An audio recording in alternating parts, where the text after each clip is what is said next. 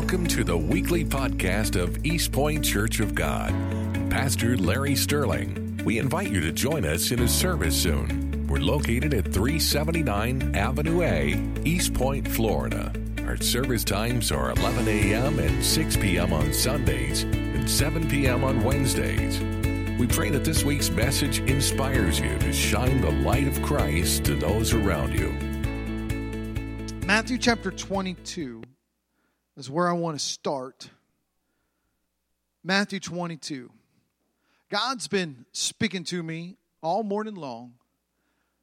And I spent a lot of time in Sunday school a little bit about what I'm going to talk about. But we're going through on Wednesday nights, starting this series on understanding living life at the center of the cross. And where I want to take this development is to develop people deeper in their walk with Christ. And in order to do that, you need to live with the fire of God. You need to live vertically, meaning that you got to be in tune with God, but you also have to live horizontally. You got to live with the love of God in you and around you and expressing that love. And so we as believers, we sometimes, as I said before, sometimes we live in the extremes. Sometimes we live vertically so much and we forget that we need to show the love of God. And then sometimes we are telling people we love them so much that we don't make time for God. And so both of those are a problem, and we need to live right there in the center. And this is what Jesus is talking about here in this passage. So Matthew chapter 22, verse 34. When you find it, stand with me for the reading of the Word of God. But when the Pharisees heard that he had silenced the Sadducees, that they gathered together, then one of them, a lawyer, asked him a question, testing him and saying, "Teacher, which is the great commandment in the law?" And Jesus said to him, "You shall love the Lord your God with all your heart, with all your soul, with all your mind. This is the first and the great commandment. And the second is like it. You shall love your neighbor as yourself. On these two commandments hang all the law and the prophets." Now let me tell you, these two commandments are still applicable for us today. Let's pray. Father, we thank you, God, because these commandments is what you taught us. This is how we are to live our lives, with you first, and then out of that relationship, loving those around us. So, Lord, I pray, God, that you would help us today. Lord, I pray that your Spirit will come alongside in this room. The Lord, as we spend time listening to your voice, as we spend time loving, Lord, your presence, God, help us to take it from this room to reach, Lord, a lost and dying world. Lord, it is with great favor that you have anointed us to be your witnesses. Jesus, I thank you that you are with us in this moment, in this second. And the Bible tells us very clearly how you have provided for us. I pray that this would be given to your children this hour. In Jesus' name we pray. Amen. Amen. You may be seated. The Bible tells us in Acts chapter 1, verse 8, at the birth of the church, Jesus is ready. It was the birthing pangs, really, almost, because in just a few verses later, in chapter 2, we're going to see the outpouring of the Holy Spirit, which is what commonly is known as the birth of the church, or the movement of the church. And in these pre-text things, these pre-verses leading up to that, Jesus gives us the context of what is going to be taking place in here. And he says, the power that you're going to receive, the purpose of it, and he says very clearly, is to be my witnesses. To be my witnesses. Now, what does that mean? That means that we should look, talk, and act like Jesus. Without the power of God, we can't do that. Here's our major problem. Number one, if we're not even saved, there's no way you can look, talk, and act like Jesus. There's no way that you can live this way. It's impossible for you to do. The second thing that I realized was when with Jesus, once we've received Jesus as our Savior, that we've got to learn to reorient our lives in such a way that we are walking in a way that He's first, and that my actions of my life are determined by what would Jesus do in this situation. You see, as we begin to take a hold of our lives, I know one of the most common questions pastors get asked is, God, what's God's will for my life? It is a question that everybody asks, especially those coming up. God, what is your will for my life? What should I be doing? What should I be saying? How should I be living? Should I take this job? Should I buy this? What is your will for my life? And let me tell you, finding the will of God is in one breath very simple, and in the next breath very difficult. Because you will never find the will of God in your flesh. The will of God is outside of you and does not live inside of you unless God is living in you. Unless the Holy Spirit is inside of your being, you can't know the will of God for your life. You've got to be what we call born again. You've got to have a life-changing experience so that your spirit comes alive in Christ Jesus. The reality is that you can do what Jesus did and you can act like Jesus, but unless you have the Spirit living in you, you are not a Christian. You see, this helps us understand why we need to have, when it comes to being born again, that there's a total and complete change. And I know I'm reviewing, and I know you've heard some of this before, but this is critical, and this is what God is burning in me. And as I said Wednesday night, you are spirit, soul, and body. The problem is that we usually relate to the world through our body. We live with our flesh. We relate to the world with what we see and touch and see and taste and all these things. And the problem is that if we are born again and we are letting our bodies tell us how to live, you're called carnal Christian according to Scripture. That means that you are not allowing the Spirit of God to direct your path. You're just feeling your way through this thing. And so what happens is that when you are living according to your body's wants and desires and your body's needs, you will excuse a whole lot of things. You will think, well, I feel like I want to do this, so this must be of God because God saved me, didn't He? No, that's not necessarily true. The Bible says your heart is a deceitful thing. It will take you down roads that you don't even realize. If you are not first and foremost a person of the Spirit, you will not know how to live this life. Amen? I hear the old timers saying amen. Some of you youngins need to hear me. This life is full of trials and struggles. This life is full of despair. This life is full of pain. And if you don't know where you have your source, you're going to be in trouble. If you don't know that you got to get to the Spirit of God, you don't know that you got to get anointed and have the blessing of God, and know that when it doesn't make sense and all your friends are over here and your body's telling you to do this thing, but the Bible has told you something different and you're not feeling it, listen, it doesn't matter if you don't feel it. What matters is if it's written in the Word of God, you got to do it.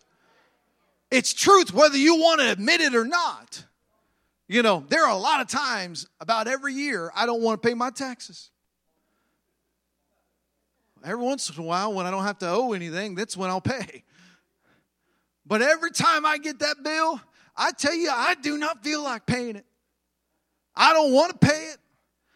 I'm one of those people that I don't give the government a loan.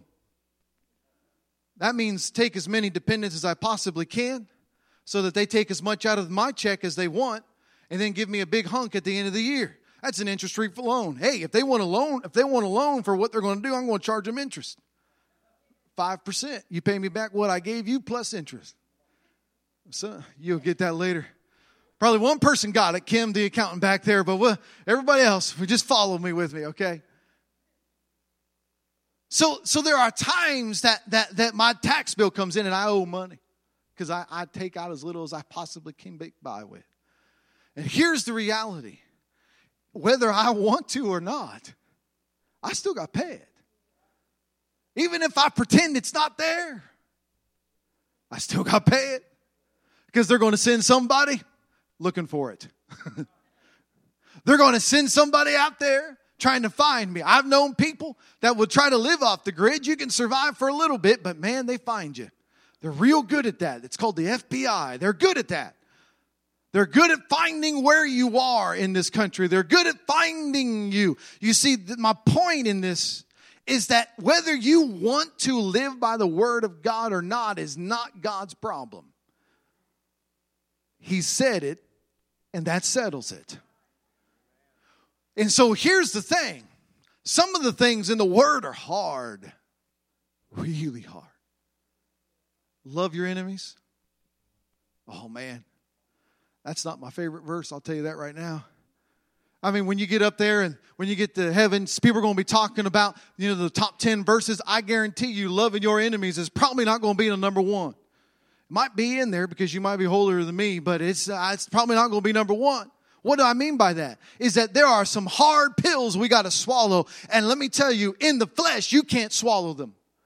When that person is doing evil against you, when that person is saying things behind your back, when that person is doing things to try to manipulate a situation, and they are your open enemy, and you know it, and they know it, and the Bible says to love them, how are you supposed to do that? I mean, come on, I want to punch him in the face. And if you don't believe so, you're not like me, I guess. You're better than I am. But you got your enemy coming at you, and the flesh rises up. If I could just come at him. And then God comes in, better get with me, son.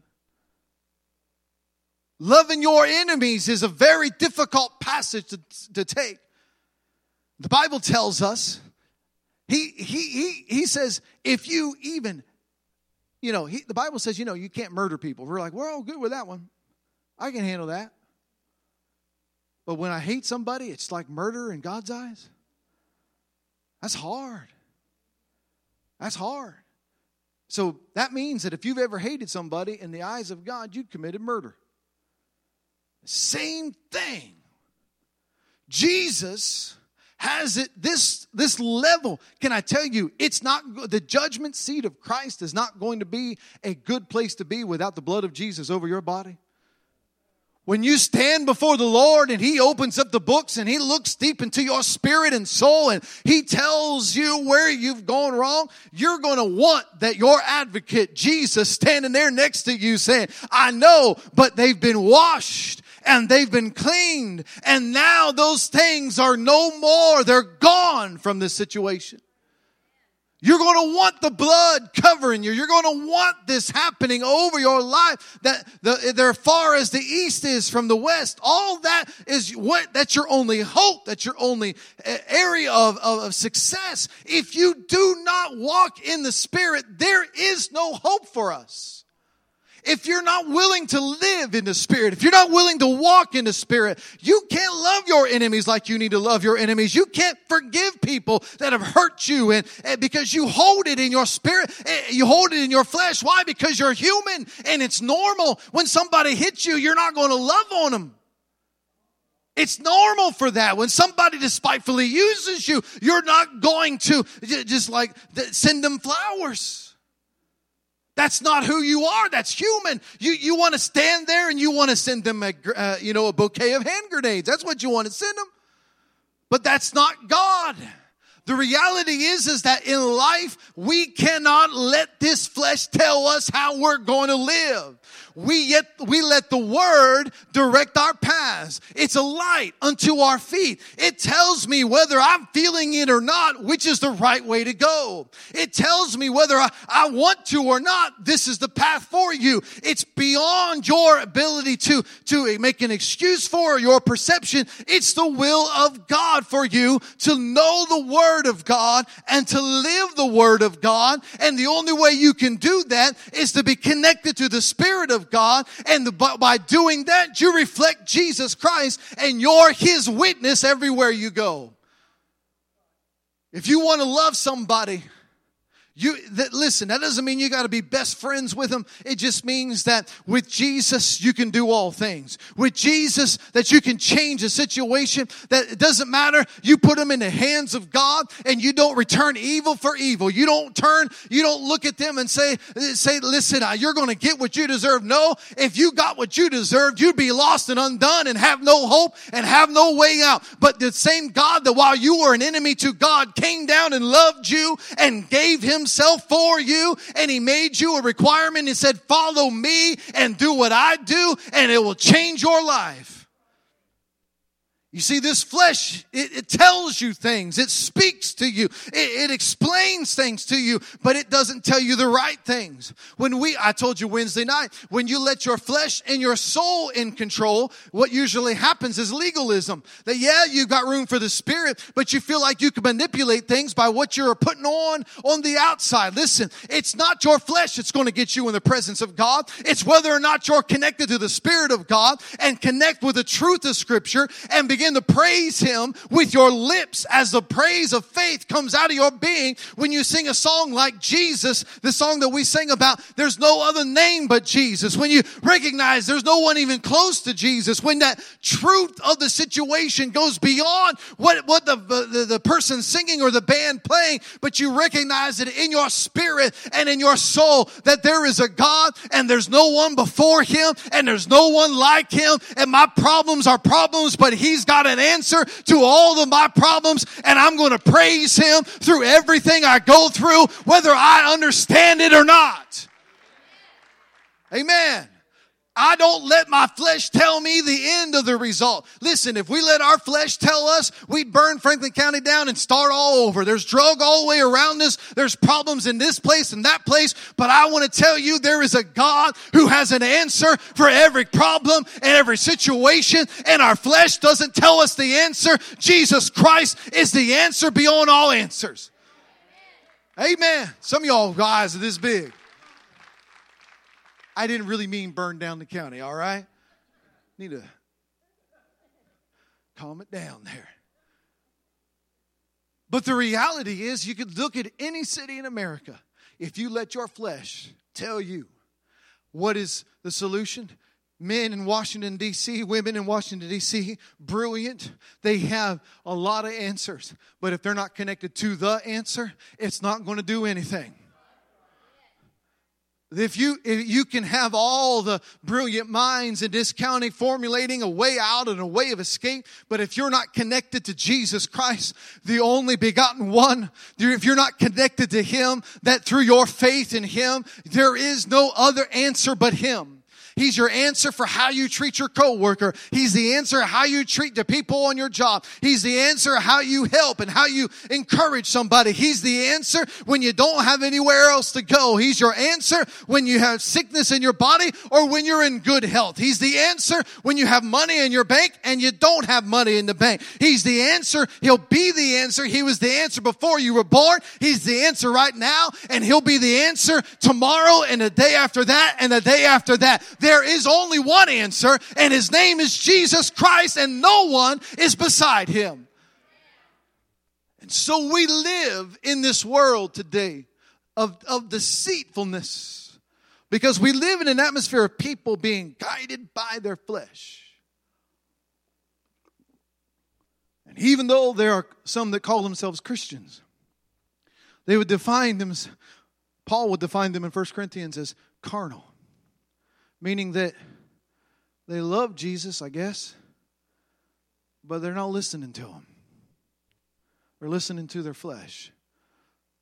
And so what Jesus is telling them, the first thing in your life, Matthew 22, you've got to love the Lord your God with everything. Why? Because if He is not your everything, then you've given room for the devil to be something. The devil doesn't want to be your everything. He just wants to be your something. He doesn't care if he's not first. He just wants a seat at the table. He doesn't care that you come to church. He doesn't care that you actively participate in activities in the church. What He cares about is whether or not you do it when you leave the church. Because when you walk out of here, that's what's going to be the reality of your life. Whether you do what you said you did when you were there on Sunday. You can come here, but let me tell you, this service right here won't save you unless you take it to Monday, Tuesday, Wednesday, Thursday, Friday, Saturday, the next days. This service, it can be a great starting point, and it can be a launching point, and it can propel you into a successful future, but it will not save you tomorrow. Tomorrow, you got to get up and look at yourself, and you got to crucify the flesh, and you got to say, flesh, you don't have authority over me anymore. I surrendered all that at the foot of the cross when I met a man called Jesus, and now my priority is to do the will of the Father and to listen to the voice of the Spirit, and so I find myself in prayer, and I find myself getting as close to Jesus as I can possibly be and still be in the flesh here in this world. And by orienting yourself and your spirit, you are loving God with all your heart, with all your soul, with all your mind. You are saying that everything within inside of me, God, belongs to you. All of my innermost being belongs to you. Everything of my mind, my will belongs to you. And all of my being, Jesus, is yours. And so by loving God, you are surrendering it all to the Spirit, and you've defeated the flesh. And so when you hear the voice of God and you recognize this, then you are ready to then take this gospel out to the surrounding county. When you surrender it and you say, God, you're first, you're my everything. And then you get hit in the face on Monday morning with the Monday morning job blues and all those things. And you go, God, you're my first. You're my everything. That person is lying about you. Lord, you're my first. You're my everything. My mom was a teacher in a Christian school. Sometimes Christians can be mean. Especially ones that are goats. You'll get that later. And if you don't, read about goats and sheep in Scripture. You can lead sheep, but you got to drive goats. Well, anyway, my mom was several years ago, many years ago now. She got her first teaching job as a fourth grade elementary school teacher at a Christian school. She thought she'd died and gone to heaven. That first year, she was just glorious. The second year was wonderful. I don't know how many years she taught there at that school, but I know the last year was a nightmare. Why? Because they were doing things in the school. It was a good school. It was a strong Christian school. But they were going a different direction in a lot of ways. And so what they had determined, the principal had determined that my mom was not measuring up. And so she couldn't do anything right. You ever had a boss like that? She couldn't do anything right. And the reality is that as she began to pray, God spoke to her and said, let you keep your mouth closed and let me defend you. And so what happened? She'd go to school and she'd come home crying. My dad's flesh would want to rise up, but he killed it. Kept their mouth closed, and they prayed. And they prayed, and they prayed. My dad ultimately got a transfer out of that community. And so they were ready to, they were planning on leaving that entire state and to move somewhere else. And my mom was saying, listen, this story isn't over, God. You said you were going to defend me. I don't believe you want me to cut the lights off and leave over the cover of darkness. God. And so they began They still prayed and they still seeking the Lord. And she got called before the school board. The Inquisition, so to speak. And they were drilling her about this thing and that thing.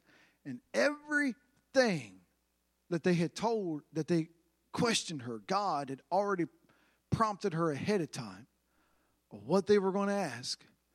So she gave the response. And every one of them began to be silent. One after the other, after the other, after the other. And finally they looked at her. And they basically said, we see no reason for this to be a problem. We see no reason to dismiss you. Everything's good with us. Well, that made that principal livid. That's a nice way to say it. Come to find out, God had put it in this man to come after my mom. Why? Here's what I mean by this. Because my mom was a praying woman, and she was going to pray to make certain that this situation would be solved. It became first about her, and then it became about the school. Then all of a sudden, his real motivation started to get exposed. And all of a sudden, he found out to be stealing money from the school. And all this started being exposed, one after the other. And people that the school board that was once listening to his voice now turned and said, you've been lying to us about this particular woman. What else have you been lying to us about? And they began to look into the business of the school and realized he was a thief. One of their biggest members of their church. And he'd been stealing money from them. Big stuff, guys. Now, once it was exposed, obviously he lost his job. Then my mom resigned and said, we're moving. And they moved to another state. It was never about her job. It was God wanted that school to be there. And he wanted this problem exposed. And the only way it was going to be exposed was for him to attack my mom, who would go to the Lord and keep her mouth shut and let the Holy Ghost do it. And she wasn't going to stir things up, and she wasn't going to destroy the school. She just prayed and prayed and prayed and prayed until God showed up. And then when God showed up, then he released her and said, you've done your work. It's time to go on. And then God blessed her with a better job. Hear me today. When you put God first, he takes care of the rest. Matthew tells us that over and over. Seek ye first the kingdom of God and his righteousness, and everything else that you have need of, it'll be added to you. But when he's first, it may not make any sense, and you may not completely and totally understand why you're going through it, but maybe you're going through something so that somebody else can get the victory. Oh, you got to get that. Maybe somebody else is looking how you're going to respond, and how you're going to have faith, and how you're going to hold on when it doesn't seem like you can hold on. And you're going to turn to the Lord and people are watching you. And when ultimately, when the answer comes, somebody's going to say, I watched them at the beginning. I saw how they lived their life and how their enemies came at them and tried to destroy them. But they loved them and they prayed for them and they let God be God. And now look what the Lord has done in their life. I want to walk with a God that looks like that. You walk out of there and yes, maybe you've got a limp, but guarantee it. Listen, I'd walk with a limp all day long if, like Jacob, with all of my children come home to the glory of God. There are some burdens it's all right to carry with you when you know that your children and your children's children and your grandchildren and your heritage is going to walk into that gate together, that we all together are going to go into the kingdom of God. I'm telling you, there are some things that are worth carrying, knowing what the blessing of God is going to be on the other side. I count everything here as loss, and I press on toward that high calling, that mark of Jesus Christ that I'm headed to. Bless the Lord in this place. God be for you, who's going to be against you? If God's on your side, there's no way for the enemy to take you out. If God is around you, He's already designed your answer. He's already designed your way of escape. He's already designed your victory. And what the devil meant to destroy and to kill you, you are going to walk from there saying, had it not been for the Lord that was on my side, surely I would have died. But God showed up in the middle of my dark soul, in my dark night, when I didn't know what to do and I had no hope, but all I did was praise Him and trust Him. God, I don't have to know the will. I just know my steps are ordered of You. And the step I take tomorrow, I know You've designed it. I know You've got a plan. And my will, Your will for my life is just to follow You. Where You lead me, that's where I'll go. Where You guide me, that's what I'll do. And then you'll watch how God begins to do a mighty thing. You cannot be a candidate for the miraculous unless He's first, unless He's your all in all. Thank you for listening to the weekly podcast of East Point Church of God and Pastor Larry Sterling. The Lord bless you and keep you. The Lord make His face shine upon you and be gracious to you. The Lord lift up His countenance upon you and give you peace.